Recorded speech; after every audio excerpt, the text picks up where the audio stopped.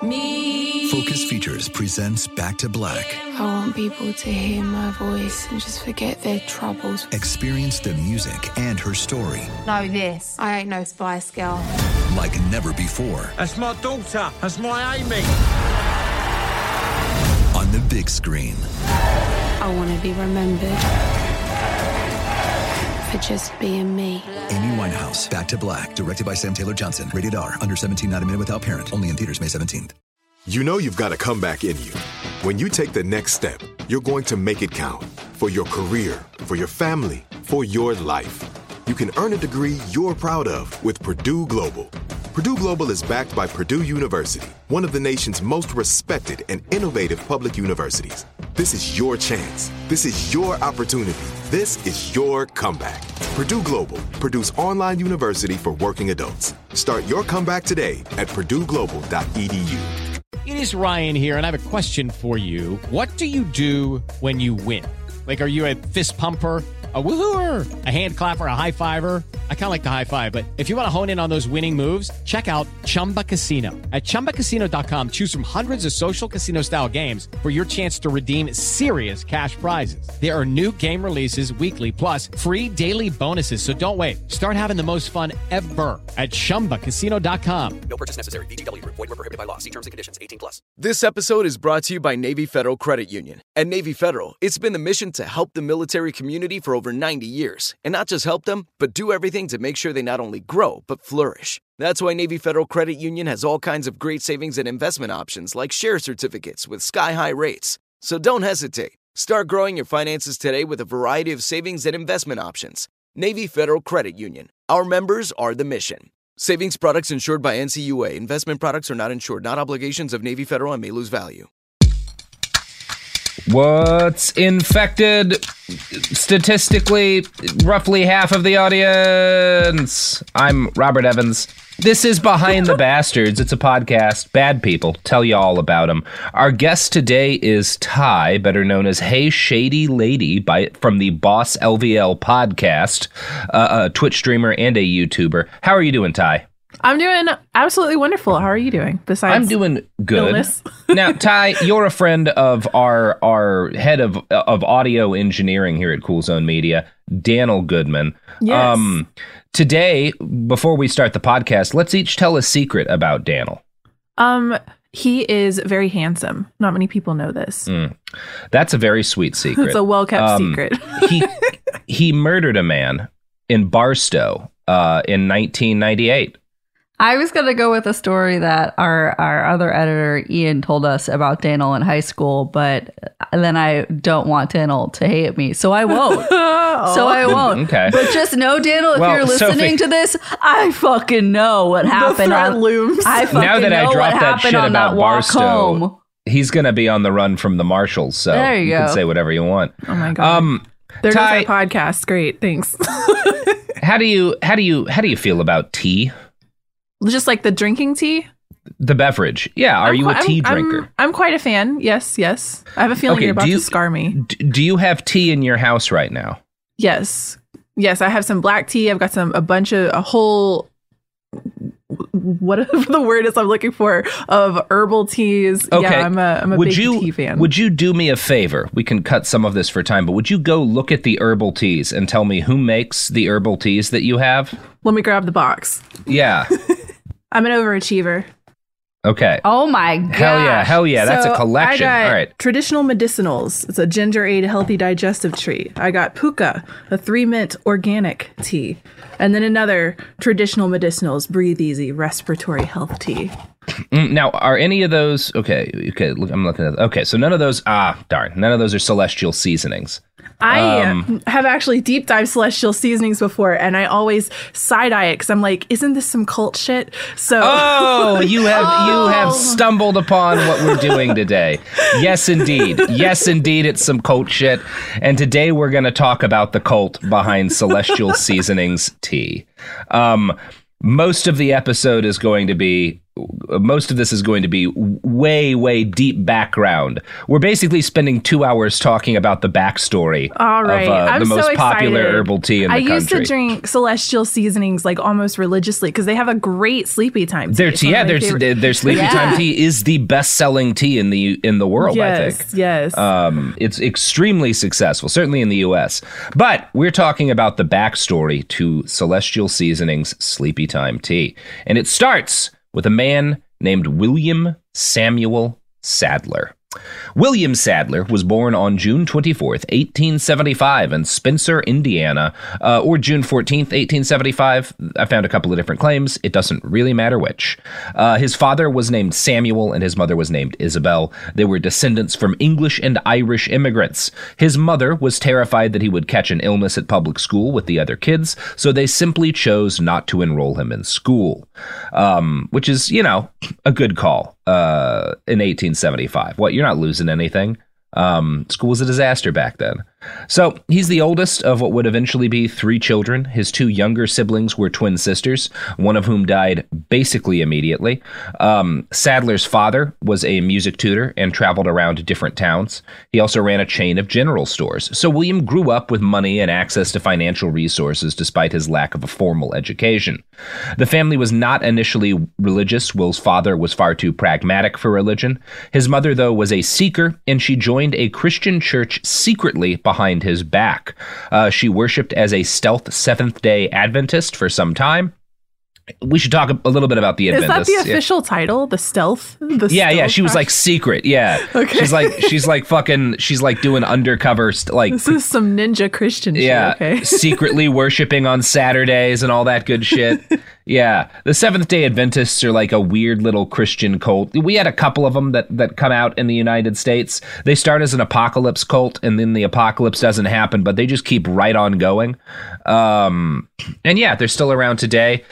They, she's a secret Seventh-day Adventist. And for a while she's just hiding it, and then William's younger sister dies, and once Dad and everyone else is really sad, Mom's like, it's the time, I'm gonna get everybody fucking pilled on Adventism, and the whole family converts when they're sad. So there you go. It's good. It's like an opportunistic infection. So Samuel gets so taken with the faith that he decides to take up a new job and becomes a Bible salesman, which you used to be able to make money being a Bible salesman. Now, that actually makes like no sense to me. I can't imagine in 1875 there's fucking anybody who doesn't have a Bible, but yeah, maybe their old Bibles get eaten by mice or something. These could be like new fancy ones too with like update. I'm sure if they've got like nice covers, I can imagine. 40 pages of extra Jesus. Now, I have found very little detail on Sadler's early life.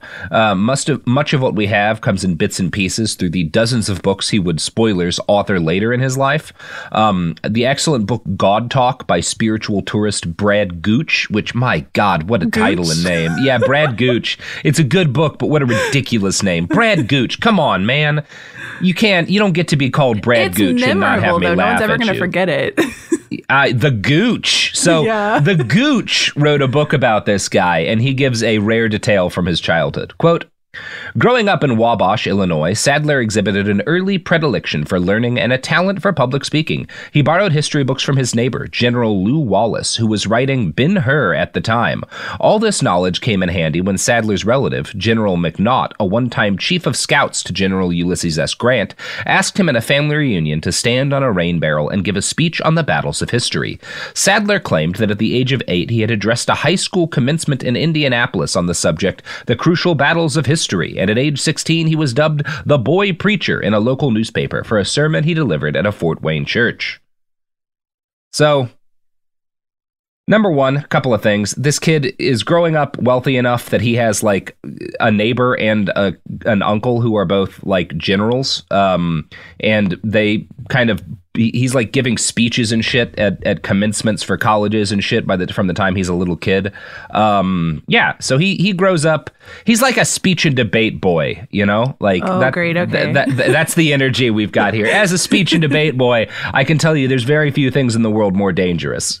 And he's the salesman, right? The traveling salesman too? Well, his dad is. Okay. No, this is the kid. So this is the kid. But he's got his dad's influence in there, so he knows how to convince people to do what he says. Yeah, his dad's a salesman, and he's got these fucking generals teaching him how to give public speeches.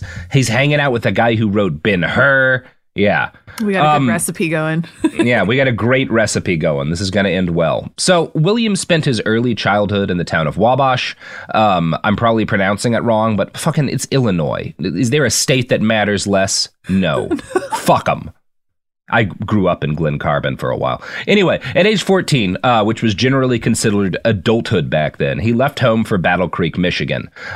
There he got a job as the bellboy and kitchen attendant at the Battle Creek Sanitarium, run by America's great cum doctor, John Harvey Kellogg. Now, yeah, Ty, you just listened to these episodes. What are your big takeaways on Kellogg? I've never heard of a man more obsessed with children's masturbation habits. That is for sure true. It was very, yeah. Are you okay, sir? Yeah, I don't want to, this is probably a bad way to frame it, but there are pedophiles less interested in that. Yeah. It was a lot. I was like, Jesus Christ, Robert. Well, there are. Sorry, I just processed. He built his whole career around it, though, and was like obsessed with studying it. It was some freaky deaky shit. Yeah, it was. It's not cool, right? Like, no, it's really pretty a real problem. The degree to which this guy was interested in how kids masturbate. And he loved colonics. He loved shooting water up people's assholes. That's right, yeah. He invented machines to more effectively to shoot yogurt up assholes and stuff. We did a couple of episodes on John Harvey Kellogg with the great Miles Gray. Check them out. But in brief, Gray was, like Sadler's mom, a Seventh-day Adventist. He believed sex was the root of most evil, and the way to keep people pure was to avoid stimulating them. He also believed in physically assaulting victims of child sex abuse as a way to treat them. Not a great guy. He was the most prominent Seventh-day Adventist in the country at the time, possibly ever. Again, this is the guy Kellogg's comes from, so he's pretty big name, right? Yeah. Most people have a product that came out of his fascination with cum somewhere in their house. Yeah. I was like, I'll never be able to look at cornflakes the same again. No, you shouldn't. Cornflakes, which, by the way, for listeners of our old podcast, Worst Year Ever, cornflakes are the exact texture of Mitch McConnell's ejaculate, which is like scabs. He comes scabs. Mitch McConnell comes scabs. Robert, Sophie. We want Ty to come back and do this podcast and enjoy it. I was about to say it's time to go to Cocoa Puffs, but I get the feeling that's probably Kellogg's too, so I don't know. Well, Cocoa Puffs is kind of what Josh Hawley ejaculates, although they are flavored like Josh Hawley. What, Sophie? This is science, okay? You can't censor science. No, this is pain. This is pure This pain. left-wing cancel culture has gone too far. All right, Robert, move on. So Dr. Kellogg takes Sadler under his wing. Sadler starts off, young William at age 14, starts off basically doing janitorial stuff, but Kellogg takes a shine to the boy, and he gives William a spot in the Adventists' Battle Creek College, where he learned to become a minister at first. He graduates in 1894 and gets hired by Kellogg as a salesman for the sanitarium's health food line, which was distributed by Kellogg's Cornflake Company. So this guy starts off as a cornflake salesman. Now, the late 1800s are a time in which white people absolutely hated cum, and William did very well in selling anti-cum cereal to concerned parents and state institutions. He persuaded his boss that the best way to sell their anti-cum cereal was to do active demonstrations in grocery stores. And again, the primary, I'm not just bringing up the cum because it's fun to say cum, the primary selling point for Kellogg's cornflakes is that they don't stimulate you so you're not aroused, right? Like particularly so your kids won't touch themselves. I don't know how you demonstrate that in a grocery store. Try this cereal, ma'am. Do you feel like jacking off? No, you don't. It's done it. Like, I don't actually yeah. It's just so wild to me that I don't know what a bleak time in it's a horrible time to be alive. I can't think of many times I would less want to be alive than this period of time in the United States. Like, what a nightmare. Go back to the Roman Empire. Sure, there's less medicine, but at least you're getting drunk on lead wine and fucking, right? Like, Jesus. So And one of the things that this means, because he comes up with this idea of, hey, let's take our cereal to grocery stores, he's kind of a pioneer in the free sample at grocery store food advertising business. So there you go. William Sadler helps invent sample culture. That's kind of neat. He must have been some salesman, though, to be like, this is the most bland cereal of your life. Buy it. And people bought it. Like, that's some salesmanship right there. I think he's starting from, like, you know what God hates when you're at all excited, ever. God wants you to be, like, perpetually in a state of, like, ennui. So eat these cornflakes. You'll feel nothing. God. That's not too far removed. What a from their sad current time to be a human. Yeah. No, this is more or less like where Christian conservatives have always been. Except for now they have a real hard-on for guns that they didn't used to have. Anyway, it was a different time. So Sadler was a massive prude. He formed the Young Men's Intelligence Society while he was working at Battle Creek. This was a volunteer detective outfit with the aid of working with the U.S. Post Office and the Comstock Society for the Suppression of Vice to arrest printers and retailers of pornography. So he becomes a volunteer anti-porn detective.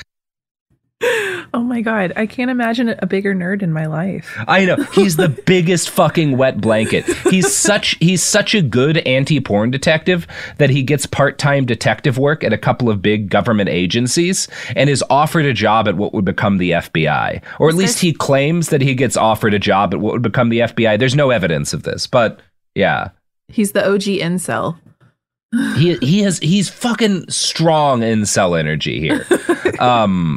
So in 1895, Dr. Kellogg told Sadler that he had to attend the Moody Bible Institute in Illinois and learn to be an evangelist. And he eventually becomes, ordained. He does all the good Adventist Jesus stuff. He also gets promoted to lead Dr. Kellogg's lifeboat mission in Chicago, which sought to revitalize Skid Row through cornflakes. Over the next decade, Sadler met and married John Kellogg's niece, Lena, and had a son who died immediately and a second son who did not die. The dead son seems to have ignited an interest in both Lena and in William to study medicine. And that's interesting. So both his parents lose a kid and it makes them religious, and then William and his wife lose a kid and it makes them decide to become doctors. William is said to have told his wife after their kid died, quote, "You can have another baby, and perhaps in the meantime, since you've always wanted to do it, we can study medicine." Which is like an interesting way of comforting her over the death of a child. Very comforting. Thank you, William. Look, you can have another and we'll become doctors. So they move to San Francisco. They go to medical school. They do more missionary shit, yada, yada, yada. Eventually they get their degrees and they head back to Michigan. In 1901, Sadler is ordained as an elder in the Adventist Church, which is like a minister or a priest, basically. And yeah, for a while, things are good. They're happy in the faith. They're big names at the Battle Creek Sanitarium. He's basically Dr. Kellogg's right-hand man. But at around 1905, both Dr. Kellogg and Dr. Sadler begin to have issues with perhaps the only member of the Adventist Church more prominent than Dr. Kellogg. Her name was Mrs. Ellen G. White. She had been born in Maine in 1827, and when she was 9, she was hit on the head with a rock by another student and permanently disfigured. The rock sent her into a coma that lasted for several months, and as you might guess, she would later claim that this severe head injury brought her into communion with God. This is a common story with people who claim to have talked to God as severe head injuries. So if you want your kid to become, a prophet, hit him in the head with a rock. Oh that's the official, look, that's just how recommends on the advice of our medical experts. If you want your kid to talk to God, hit him in the head with a rock. Sophie, can we play that ad from Big Rock? We can't, but I was just going to say that for some of the things they put on radio, I wouldn't be that surprised. Yeah. Well, it is time for an ad break, so sponsors both the concert tour and also hitting kids in the head with rocks. So go do both. The evidence keeps pouring in. At this point, the facts are undeniable. It's an open and shut case. Monopoly Go is the most fun you can have in a mobile game. Millions of people pass Go every day because this game is always bringing something new to the table. Countless crazy tournaments you can join with your friends as partners or teams. Constantly changing challenges like money sprees or treasure hunts that keep it fresh with new wild mini-games. Timed events offering bonuses like massive multipliers or rent frenzies to help you get huge rewards. And there's so many rewards to discover. Rare stickers you can trade with friends to complete albums, delightful emojis to taunt people with when you raid their riches, unique playing pieces, and so much more. The verdict is in with Monopoly Go. There's something new to discover every time you play. So don't miss out. Go download it now for free on the App Store and Google Play. My favorite spring cleaning takeaway is the post-clean clarity you get. Wow, how have I been living like this? It's kind of like when you find out you've been paying a fortune for wireless, when Mint Mobile has phone plans for $15 a month when you purchase a 3-month plan. Wow, how have I been affording this? It's time to switch to Mint Mobile and get unlimited talk, text, and data for $15 a month. Say bye-bye to your overpriced wireless plans, jaw-dropping monthly bills, and unexpected overages. Mint Mobile is here to rescue you with premium wireless plans starting at $15 a month. All plans come with high-speed data and unlimited talk and text delivered on the nation's largest 5G network. Use your own phone with any Mint Mobile plan and bring your phone number along with all your existing contacts. To get this new customer offer and your new 3-month unlimited wireless plan for just $15 a month, go to mintmobile.com/behind. That's mintmobile.com/behind. Cut your wireless bill to $15 a month at mintmobile.com/behind. $45 upfront payment required, equivalent to $15 a month. New customers on first 3-month plan only. Speed slower, above 40 gigabytes on unlimited plan. Additional taxes, fees, and restrictions apply. See Mint Mobile for details. Focus Features presents Back to Black. I want people to hear my voice and just forget their troubles. Experience the music and her story Know this. I ain't no Spice Girl. like never before. That's my daughter. That's my Amy. On the big screen. I want to be remembered for just being me. Amy Winehouse, Back to Black, directed by Sam Taylor Johnson. Rated R, under 17, not a minute without parent. Only in theaters May 17th. This is it. Your moment. This is your time to make your comeback with Purdue Global. When you come back with a Purdue Global degree, you create opportunity for yourself, your family, and your future. It's a degree you can be proud of, a degree that employers will trust and respect. Purdue Global offers working adults like you over 175 flexible degree programs to meet your specific career goals. These include associate, bachelor's, master's, and doctoral degrees and certificates. Purdue Global degree programs range from nursing to business to communication and more. Whatever your interest, we have the degree that will move you forward. You have the knowledge, you have the experience. Now it's time to get credit for the work you've done and earn the recognition you deserve with Purdue Global, Purdue's online university for working adults. You know you're worth it. We do too. So don't wait another second to get the degree that will take your career to the next level. Start your comeback today at purdueglobal.edu. We're back, and I'm just enjoying this free novelty rock that was sent to me from the rock company. Rocks, hit kids with them. It's good for them. Sophie's just letting this happen. Wow. Really falling down on the job. Shameful. I was marking that Chris, who has threatened violence over the amount of times we've made him bleep things, is going to have to bleep more. And I was like, I'll tell him, but that just is going to make him do it more. But, it is. It is. I am like a child. Here we are. That was something I was I was actually inspired by Behind the Bastards when I was listening. I was like, dang, we're so like over on Boss Level, we're like tiptoeing around our ads, and then you're just like, yeah, go buy this shit. And I'm like, you know what? Let's have a little more fun. Buy this shit. Hit a kid with a rock. All right. So we're back. So Ellen White gets hit in the head with a fucking rock, talks to God. And for the next part of this story, I'm going to quote from a write-up by Tim Challies. who's some weird religious guy, I think, but whatever. Quote, when Ellen was 12, she and her family attended a Methodist camp meeting in Buxton, Maine, and there she had a formative religious experience in which she professed faith in Jesus Christ. In 1840 and 1842, she and her family attended Adventist meetings and became devotees of William Miller.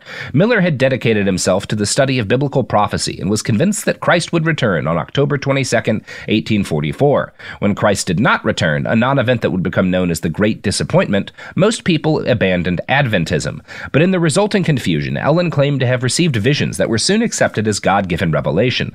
The small Adventist movement that remained was split by many rifts and much infighting, but Ellen was believed to have a gift that could reunite and guide the movement. Her dreams and visions continued, and she quickly became a leader among them. So that's how she winds up basically running the Adventist faith. She becomes kind of queen shit of Adventism. She moves the religion's headquarters to Battle Creek, which is why Dr. Kellogg picks Battle Creek to be the location of his sanitarium.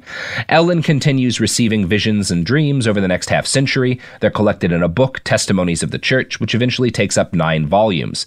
As time went on, her preaching diverged more and more from Christian orthodoxy. She began to tell people that God does not torture sinners for all eternity, and instead souls are just deleted at the last judgment, which I guess is better.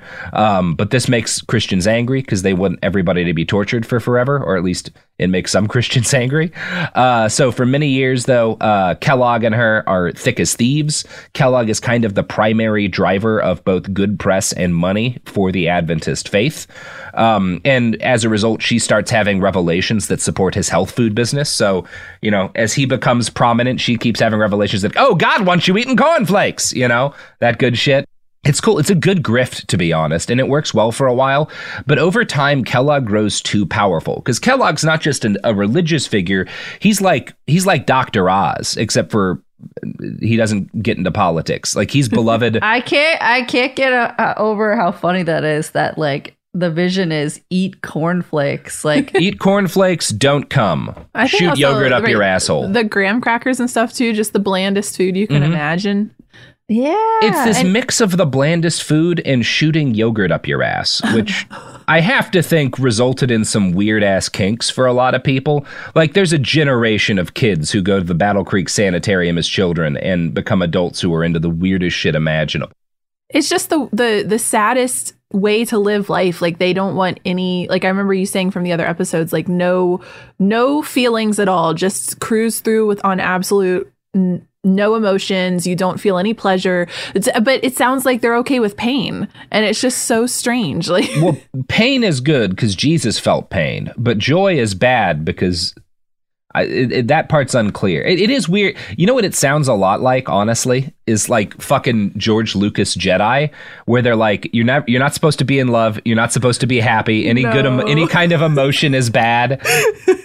Yeah, they're fucking Jedi. It's a shit religion. Anyway, so things are going good for a while, but Kellogg just gets too powerful because not only is he like a popular Adventist figure, every famous person, Henry Ford is going to the sanitarium. All of the famous people in like the early 1900s, late 1800s wind up at his sanitarium. Teddy Roosevelt's there, I think. And he just gets too powerful. Ellen White is supposed to be like the prophet of the religion, and this guy's fucking outshining her. Soon his sanitarium had more than 2,000 employees, while the entire church only employed 1,500 people. For an understanding of the rift that followed, I want to quote from Ellen White's estate, which is very biased and obviously silly, but it gives you a good idea of her side of the dispute.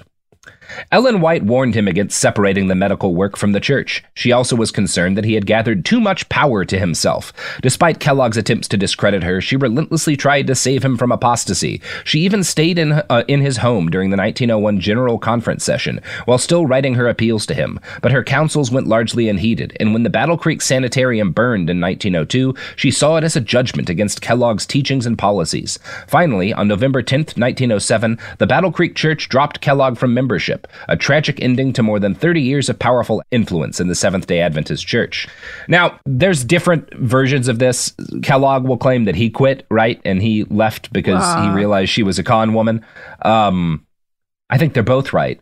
But William Sadler follows his mentor into apostasy. Now, a different write-up from the book Urantia, The Great Cult Mystery by Martin Gardner, gives his side of things. Quote, Both Sadler and Dr. Kellogg became deeply disturbed by flaws in Mrs. White's testimonies, which she insisted were divinely inspired, and by evidence that hundreds of passages in Mrs. White's books were copied from earlier works without giving credit to the real authors. Now, this happens constantly in like various different spiritualist and religious things where people are like getting visions from God and it'll turn out to be plagiarized from someone else's book. We just talked about Helena Blavatsky plagiarizing a bunch of shit and claiming that it was the Akashic Records. It's all good. Are you pilled on the Akashic Records, Ty? Like I do a lot of deep diving on like esoterica and occult culture. So Helena Blavatsky is one that I've wanted to super deep dive, but all of the like late 1800s, early 1900s occult following around these people leading up. And I also am very like interested in how it intertwines with like World War II, like Nazi culture. This is, I'll tell you right now, I initially was putting together the Helena Blavatsky episode for you, but then Jamie Loftus sent the head of a goat that she had murdered to my house, with pictures of my children who have not even been born yet. Don't know how she did it. So we had to do those episodes with her. But I put this together because I felt it was still on your occult wavelength. We're talking about a lot of the same things, right? It's going to get more occulty because Blavatsky's kind of beneath the surface of a whole lot of this. And this is a fun occult story too, but Jamie will not murder my future children, which I don't even plan to have. But anyway, that was part of the threat, I think. Hi, Jamie. I love you. Jamie's a monster. Someone stop her. Anyway, so you're perfect. Don't change. Sadler leaves Battle Creek Sanitarium, leaves the Adventist Church, and he moves to Chicago to found the Institute of Psychologic Therapeutics, where he had a private practice specialized in surgery. His wife, who was a doctor, and her sister, who was a nurse, both assisted him in carrying out operations. They do this from like 1906 to 1910, and then they start to get bored of doing surgery and decide to switch practices to become psychiatrists. Now, psychiatry is not like you don't get a degree, right? You kind of just decide to be a psychiatrist at this period. People are still inventing psychiatry. Wow, okay. It's now, to be fair, being a doctor, like being a surgeon, is like a 2-year degree, right? Like it's like going to a trade school to be a welder. You know, like it doesn't take much time in this period. So they just kind of decide to pivot. William would later say, after taking out 10 gallbladders, there wasn't much charm left, and he decided to become a psychiatrist because minds are all different. So basically, organs are all the same, and it's boring taking them out, but everybody's brain is different, so I want to fuck with people's heads. Yeah. Doesn't sound like his goals were about helping people at all. Well, no, of course not. But it's whatever. People are sinners. It doesn't matter. So he and Lena go abroad and they study with the greats of this new discipline in Leeds and Vienna. They attend lectures by Sigmund Freud, and Sadler really likes Freud, except for the fact that Freud, if you're not aware, kind of all about sex, right? And like the sexual roots of different, like Freud is one of these guys who's like, whatever's going on in your head as an adult is the result of like some psychosexual thing that happened when you were a kid. It's your mommy issues. Sadler doesn't agree with that. He thinks that's maybe a part of it. But he's kind of unique among physicians and scientists in the day in that he thinks that religion is the primary driving force for the human psyche. And not just like, again, there's like a big atheism is starting to come into vogue among intellectuals, and Sadler's very much the opposite of that. He believes that like, no, there's psycho-religious elements are like a primary driving force in the human psyche. So the Sadlers return to the United States, ready to spread the gospel of good mental health, and they start being psychiatrists and also become in-demand speakers at what's known as the Chautauqua Circuit. Now, this is a network of speakers and speaking events in New York State that's like hugely popular among influential intellectuals and artists of the day. It's essentially like a mix between daytime TV and TED Talks. Like this is what all of the great and good are going to these talks, and the Sadlers are huge. They're really good public speakers. Again, he's been a public speaker since he was like a little boy, and they become very popular. Dr. Sadler spent years lecturing about hydrotherapy and primarily drugless remedies for mental health issues. They don't believe in taking medicine for mental health issues. And that's like part of their Adventist beliefs. And even though they've kind of left the church, the things they believed as Adventists become the center of their teachings. So Lena lectures on child purity, which is heavily about keeping your kids pure. William had a men's only class on morals that was about how not to touch yourself. And again, they're very popular doing all this because it's a horrible time to be alive.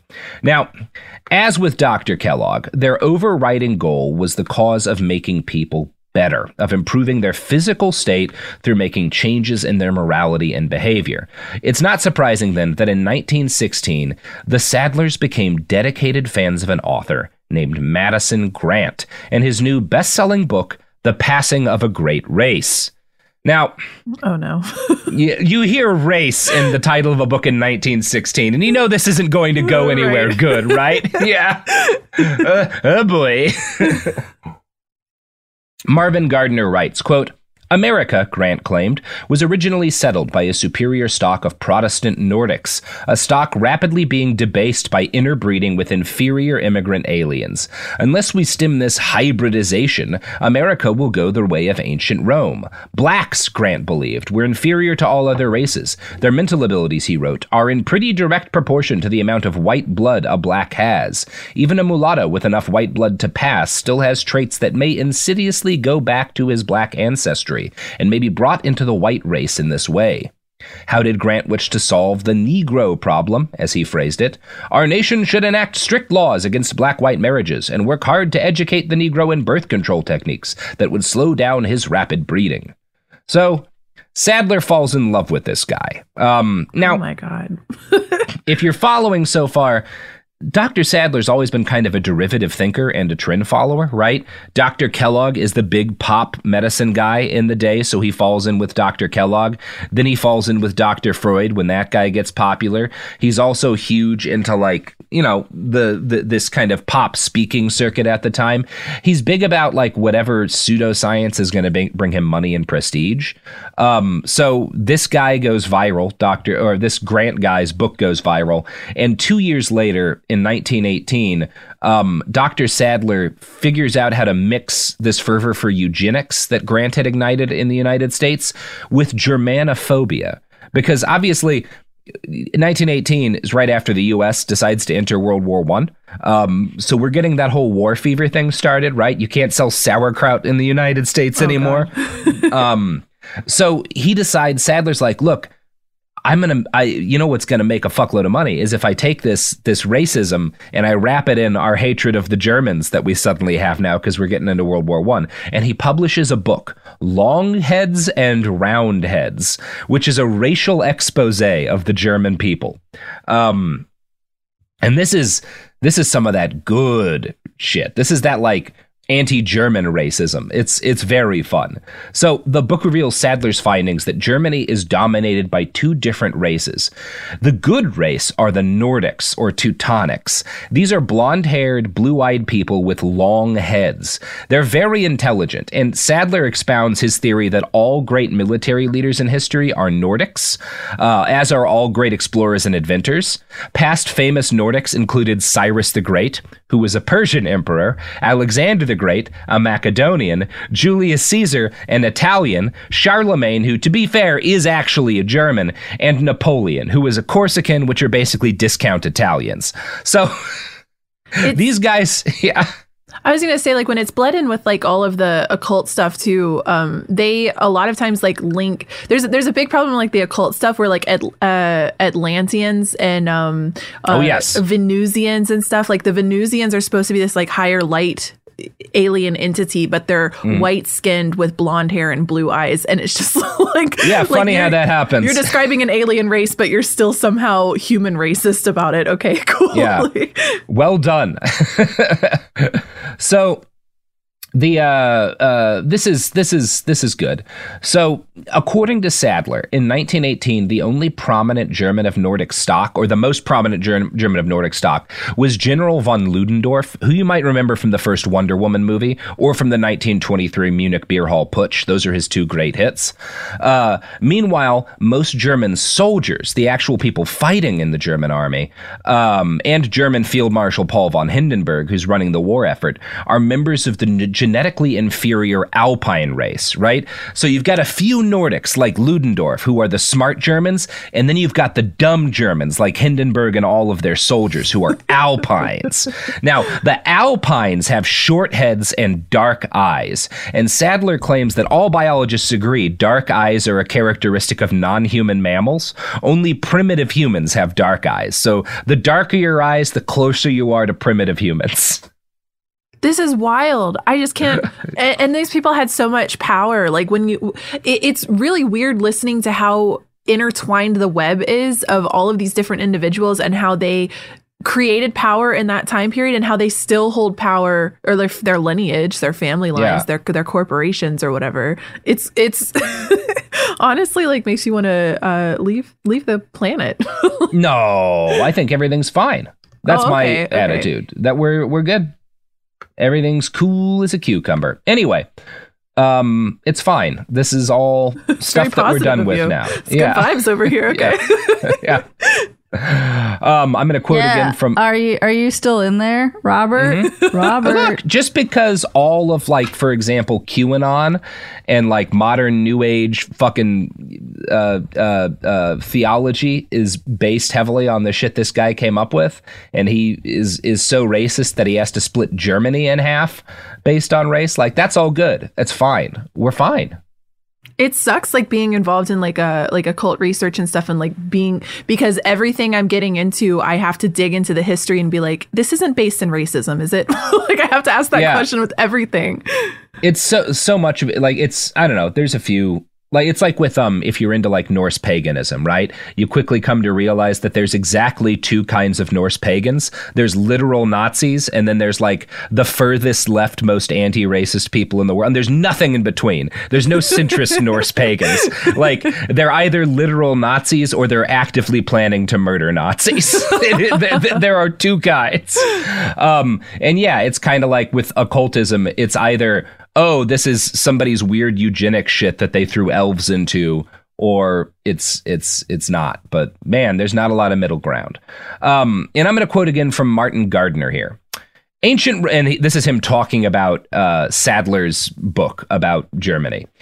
Ancient Rome's rulers were all Nordics, Sadler assures us, but Rome fell because of the decay that followed a rapid increase of inferior stock. Germany today is suffering from a similar racial degradation. Its superior Nordic stock began to decline after the shameful 30 Years' War. Since then, Alpines and other inferior strains have become dominant. Although many military leaders are still Nordics, the majority of soldiers are stupid, round-headed, vicious Alpines. This explains the brutal German joy of battle, the love of atrocity, and delight and suffering and torture.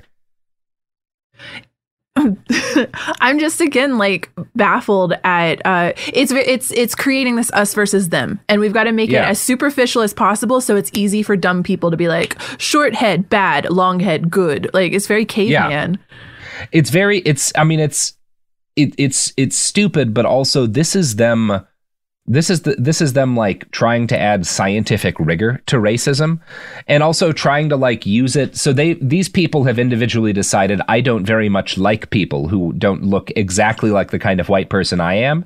And so then they're kind of like going back throughout history to find ways in which their specific preferences explain history. So like what's actually going on here, right? When he talks about Alpines, he's talking about people from northern Italy and like from the regions of like Austria and shit and Switzerland. He's talking about the Alps, right? Like, that's what Alpines are. So ancient Rome, like the first Gauls were people from the Alpines, right? The first, like the barbarians who would occasionally come and attack Rome. And then they get conquered and they become like part of the Roman Empire. And his argument is that like, well, the original Romans were Nordics, which doesn't make a whole lot of sense because, again, they were extremely Italian. But he's claiming that, like, when Rome went wrong is when they didn't genocide all of the people from the mountains and instead incorporated them into the Roman Empire. It's very, very silly, weird historical beef here. But Sadler primarily used his book to urge U.S. involvement in World War I, right? Because we had a duty to protect the rest of the white race from degenerate Alpine dominance. But he also used it to warn Americans that they were heading in the same cursed direction as Germany, thanks to the Civil War. See, the original colonists to the Americas had all been Nordics, right? Because the only people who explore are Nordics. And since Nordics are also the best warriors, when we had a civil war, all of the fighting on both sides was done by Nordics, who died in huge numbers. They were replaced by genetically inferior people from depraved chunks of Europe like Ireland and Italy. And again, this is not true. For one thing, a huge chunk of the Union War effort were like Irish people, right? And then the South, like the Confederacy, was heavily colonized by Scots-Irish people. So like on both sides, hell of a lot of Scottish and Irish people. In making this argument, Sadler quoted Madison Grant, quote, "The result is showing plainly in the rapid decline in the birth rate of Native Americans," and he's not talking about Native Americans, right? He's talking about white people when he says Native Americans. Stop. I know, yeah. Because the poorer classes of colonial stock where they exist will not bring children into the world to compete in the labor market with the Slovak, the Italian, the Syrian, and the Jew. The Native American is too proud to mix socially with them and is gradually withdrawing from the scene, abandoning to these aliens the land which he conquered and developed. The man of the old stock is being crowded out of many country districts by these foreigners, just as he is today being literally driven off the streets of New York by the swarms of Polish Jews. These immigrants adopt the language of the Native American. They wear his clothes, they steal his name, and they are beginning to take his women, but they seldom adopt his religion or understand his ideals. And while he is being elbowed out of his own home, the American looks calmly abroad and urges on others the suicidal ethics which are exterminating his own race. So that's good. It's weird listening to it too, because it just sounds like still what is like pervading like Illuminati like subtext and all of that, like where it's just secretly like anti-Semitic once you start to scratch the surface. They all believe in that too, right? If you talk to any of these guys, I'm sure if you talk to Sadler about like, hey man, what caused the French Revolution? He'd be like, well, there was a cabal of Jewish academics and like it's good stuff. But you know what is a cabal? What? The products and services that support this podcast. A cabal to make you be entertained. That's why they're conspiring. They also want to overthrow the French government. The evidence keeps pouring in. At this point, the facts are undeniable. It's an open and shut case. Monopoly Go is the most fun you can have in a mobile game. Millions of people pass Go every day because this game is always bringing something new to the table. Countless crazy tournaments you can join with your friends as partners or teams. Constantly changing challenges like money sprees or treasure hunts that keep it fresh with new wild minigames. Timed events offering bonuses like massive multipliers or rent frenzies to help you get huge rewards. And there's so many rewards to discover. Rare stickers you can trade with friends to complete albums, delightful emojis to taunt people with when you raid their riches, unique playing pieces, and so much more. The verdict is in with Monopoly Go. There's something new to discover every time you play. So don't miss out. Go download it now for free on the App Store and Google Play. Focus Features presents Back to Black. I want people to hear my voice and just forget their troubles. Experience the music and her story. Know this, I ain't no Spice Girl. Like never before. That's my daughter. That's my Amy. On the big screen. I want to be remembered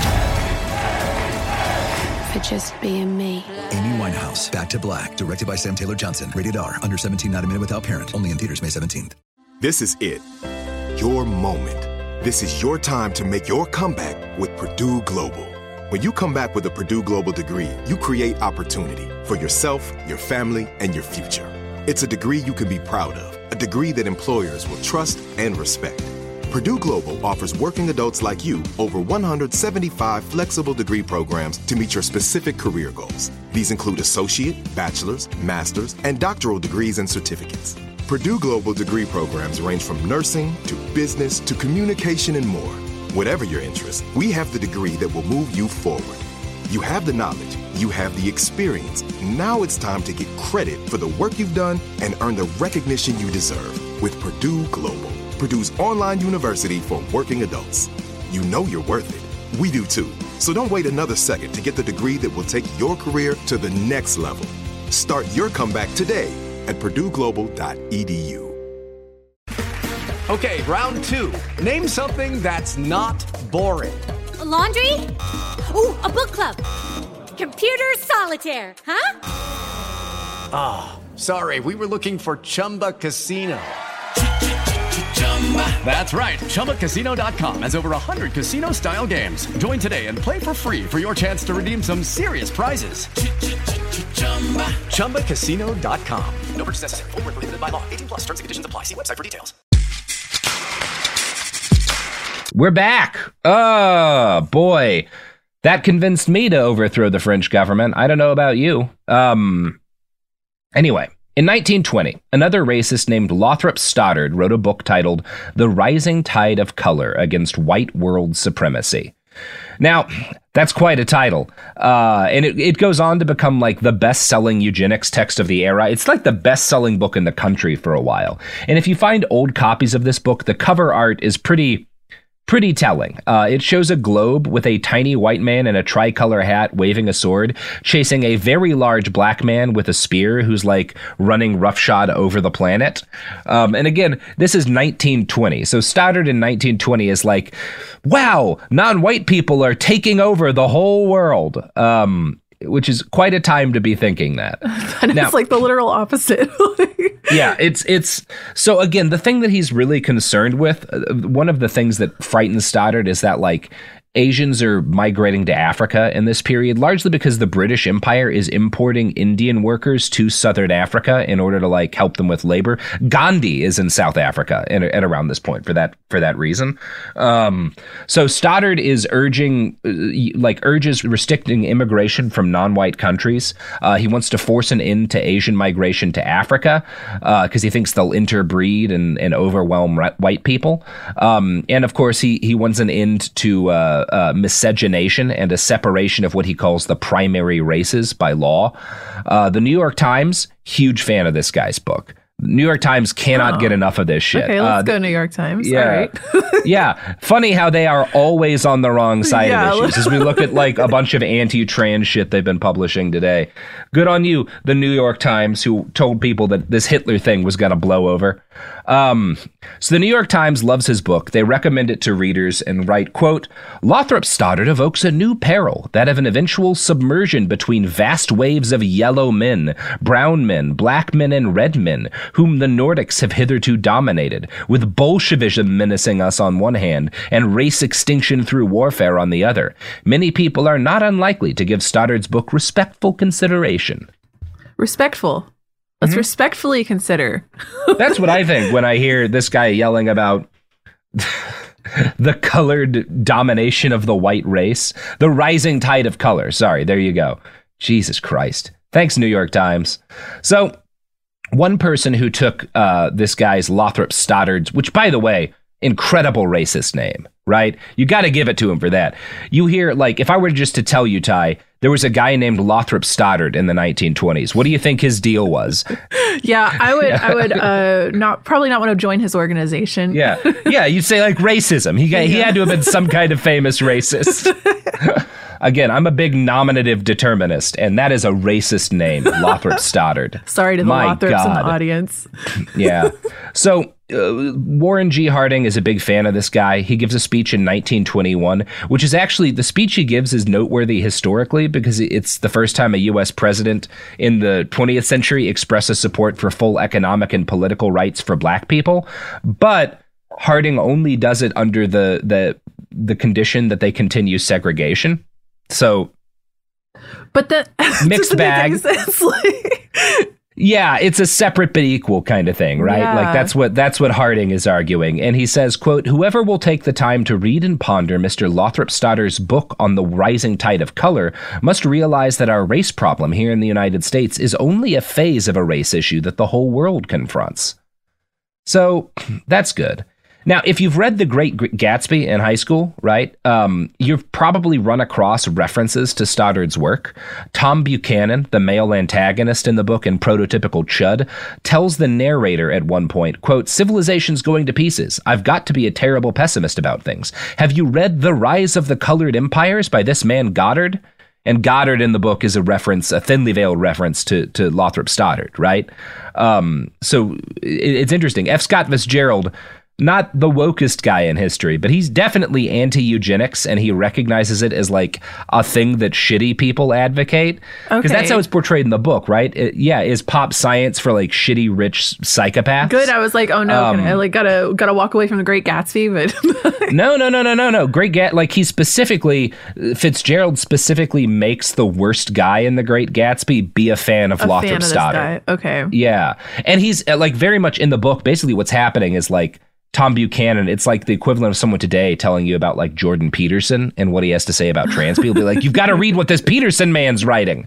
Like that's literally, they're the same guy. Lothrop Stoddard is the same kind of like public intellectual. And that's what William Sadler wants to be. So Sadler is also in that same vein. He's like this doctor with these fancy academic credentials who like pivots from actually practicing medicine to writing books about how awesome racism is, because that becomes the way to like make money, kind of grifting off of this culture war fear of like non-white people taking over the country. Sadler and his wife Lena kind of fall perfectly into this movement. They are eugenics opportunists, you might call them. And after, you might think of him as like the 20s equivalent of like dudes like Dave Rubin and Matt Walsh. He's not the original. He's not like the Jordan Peterson type because, he's kind of following in their footsteps, but he's aping their rhetoric in order to further his own career. And his first big, he writes that book in 1918 about the Germans. And then after Lothrop Stoddard's book comes out in 1920, in 1922, he writes another copycat racism book called Racial Decadence, in which he claims America's genetic heritage is at risk due to the rapid birth rate of non-white people. Honestly, Racial Decadence sounds like it should be a good book. It does sound like it should be a good book, right? A double speak coming in. That's how they get you. Yeah, it's a shame, giving decadence a bad name. So Stoddard writes this book that's like this very excitingly written pop academic piece, and Sadler kind of rewrites the same book but makes it really, really boring. Like he turns it into this kind of turgid piece of academic prose. I'm going to read an excerpt from the preface here.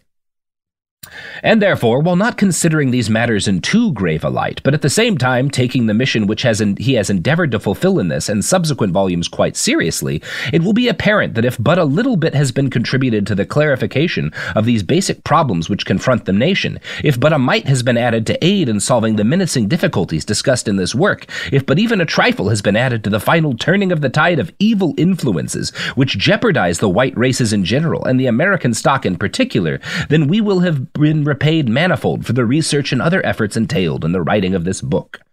He's a shit writer, is what I'm saying. I was like, that's a lot of words to say next to nothing. Yeah, to say very little. We hope this book helps America racism better. So one of Sadler's few new additions to the growing field of racism studies was his idea of the inverse ratio between the genetic health of people and their race and the amount of time they've been away from the soil. Right? So basically being separated from the soil makes your race degrade, right? Obviously, he's not the only person thinking in these terms. The Nazis are going to start espousing this belief in like the sacred value of the soil and bringing people back to the land right around the same period. So he's in line with top thinkers in racism of his day. In 1930, Sadler publishes The Truth About Heredity. Now, this is a book about genetic science, and I will remind you here, this man never receives a proper education. Almost all of his schooling is through Seventh-day Adventist facilities, and then being trained on how to cut people open, and then going to some lectures by Freud. So he's like, his primary understanding of science is like NoFap ideology, right? Like it's shit that the Proud Boys believe today. And then he writes a book about heredity, which he does not understand at all. And in fact, he gets it so wrong that his mentor Kellogg like sends a copy of his book to a book reviewer to be like, you have to badly review his book because it's a piece of shit and he doesn't know what he's talking about. And the reviewer doesn't want to get into it because he doesn't want to piss off Sadler because Sadler's famous. And Kellogg's bummed about that, but also won't go against his boy. So it's, anyway, whatever. Fuck you, Kellogg, you coward. I was like, what a baby. He's like, he can't just say to his face. Yeah. So there's a bunch of shit in this book that's pretty fucking racist. Sadler writes that the Civil War was, in his mind, worth fighting, quote, either to save the Union or to free the black man, which is an interesting way of phrasing it. He said that he believed that the black man deserved his freedom, but that this had not made the races fundamentally equal, and that the fact that people were now trying to treat them equally was going to destroy the United States. And in his book, Martin Gardner thinks that a lot of Sadler's racism might be due to the feud that he and Kellogg had with Mrs. White, who was believed at the time to have been mixed race. I don't know if that's true or not, but it's a thing that Gardner will claim. Anyway, just as she had been his partner in his medical practice, Lena Sadler also worked alongside her husband to push eugenics. She wrote a paper in 1932 titled, "Is It Abnormal to Become Normal?" which was read for the first time at a gathering of the Illinois Federation of Women's Clubs and then reprinted in the Illinois Medical Journal. In it, Lena warns against racial degeneration, like her husband, and advocates a suite of eugenic measures to stop racial degeneration. Quote, "Here we are coddling, feeding, training, and protecting this viper of degeneracy in our midst, all the while laying the flattering unction to our souls that we are a philanthropic, charitable, and thoroughly Christianized people. We presume to protect the weak and lavish charity with a free hand upon these defectives, all the while seemingly ignorant and unmindful of the fact that ultimately this monster will grow to such hideous proportions that it will strike us down, that the future descendants of the army of the unfit will increase to such numbers that they will overwhelm the posterity of superior humans and eventually wipe out the civilization we bequeath to our descendants. And all this will certainly come to pass if we do not heed the handwriting on the wall and do something." Army of the Unfit sounds like a sick metal band name. It does, yeah. Very ableist of Lena. She is a better writer than her husband. That's just more compelling writing than what you get from William Sadler. More flowery language, but it didn't feel like I was sifting through bullshit to try to get one word that meant anything. It doesn't. And look, it's important, even when we write about racists, to acknowledge when you know, girl power got stuff done. And here, it's really, I think, the girl power that's driving it. Yeah, gaslight. Let's go. Yeah, she's doing it.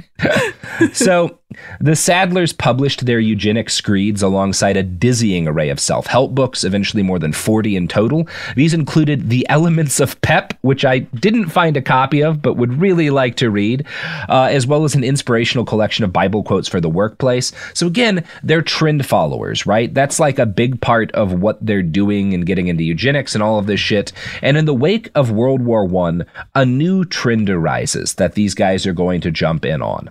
And this trend is mediums. Now, if you're not aware, World War I, a lot of people die. Not good for people staying alive, World War I. And after a bunch of fucking dudes die in World War I, there's this horrible influenza pandemic that kills even more people. So the new world that comes into being after this in the 20s and 30s is filled with grieving people who are looking for meaning and are also like mourning a bunch of people that they lost. This is when the Ouija board becomes popular. That's exactly where we're going. So the Ouija board had been invented in like the 1870s, but it doesn't really, it's like 1915, 1917 that the Ouija board starts to like go super viral for folks. Spiritualism had obviously started to be a force in the US and European pop culture in the late 1800s, but it kind of like comes to vogue in the 1870s and declines in the 1890s. But then in the 20s and 30s, it roars back to dominance. And it gets more complicated in the 20s and 30s because people are more sophisticated. So in the late 1800s, it had mostly been like table rapping and like toe tapping and shit to give you people coded messages from the dead, right? The medium would like tap out messages and code and shit. More sophisticated methods like Ouija boards and automatic writing become popular in the 20s and 30s. In the 1917, W.B. Yeats becomes an evangelist for his wife who claims that she could write automatically, directed by some non-human force. Yeats has like a dead kid or some shit that inspires him to get into this. In 1918, Arthur Conan Doyle leads a seance with Harry Houdini, wherein his wife wrote 15 pages of messages that she claimed had been written by Houdini's mother. Now, Houdini does not buy this at all, but obviously that doesn't dampen overall enthusiasm for the trend of automatic writing. By 1919, as one writer for the Courier noted, quote, Mothers and friends of fallen soldiers resorting to table rapping, creaking, and automatic writing through the medium of the planchette, Ouija, heliograph, etc., in the hope of once more communicating with their loved ones. The heliograph is like this light-based device that you can send messages with over distances. That, again, was another way people turned it into a tool for talking to the dead.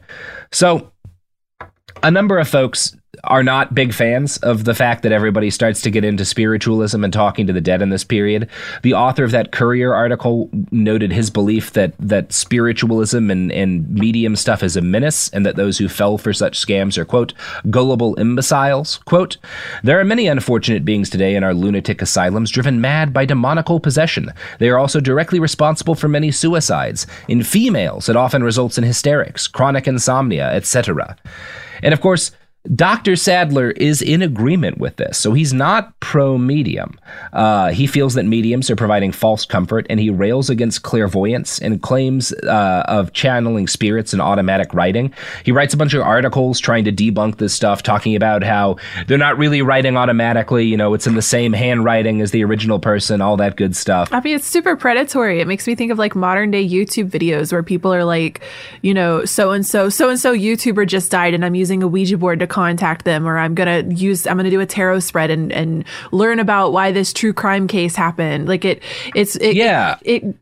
kind of preys upon people who are grieving, and like you're going towards people in their weakest moments, and you're giving them information higher that's like also maybe making them feel some comfort, and so then they feel indebted to you, and that's exactly how a lot of the cult shit happens. Like you get people at their weakest moments.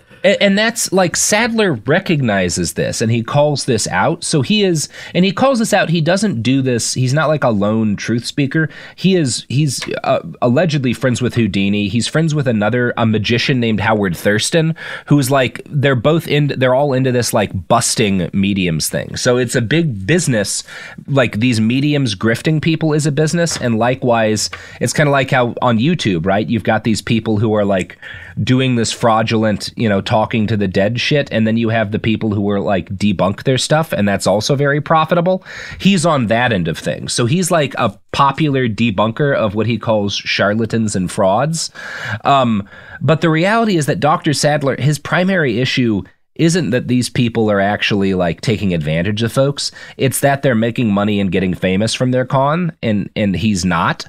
And so as the 1930s dawned, he starts the process of launching what would go on to become the most influential automatic writing con of this post-war spiritualism boom, the Book of Urantia. So that's part one. We have set things up. In part two, we're going to talk basically, as we end part one, he is like a prominent eugenicist and a debunker of automatic writing and mediumship frauds. And in part two, he's gonna launch, I don't know how to describe this thing without just getting into the whole story. So we'll leave it off here for now, but this ends with the invention of celestial seasoning sleepy time tea. To combat all of this. Yes. Boy, it's a story. But first, Ty, you know what else is a story? What is a story? Your pluggables.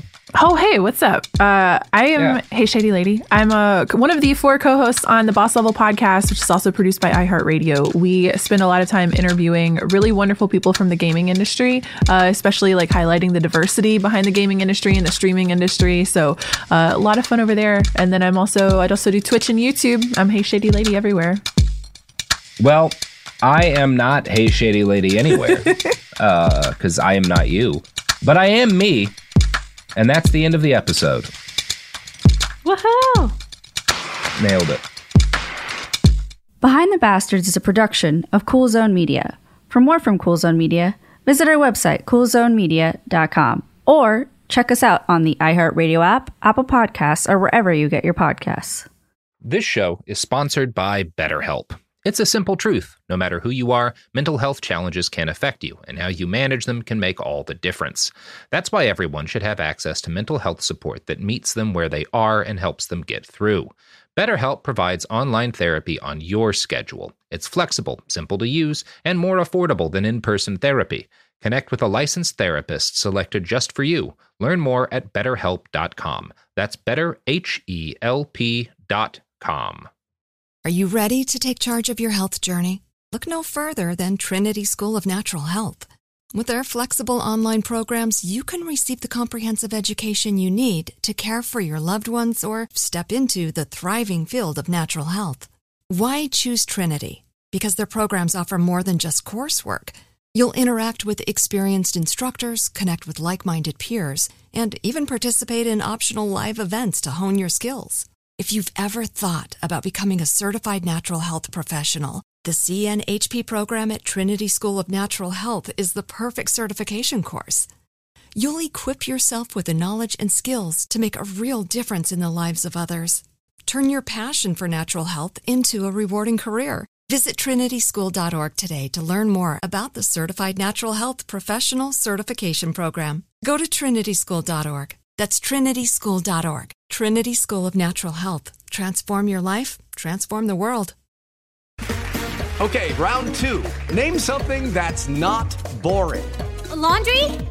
Ooh, a book club. Computer solitaire, huh?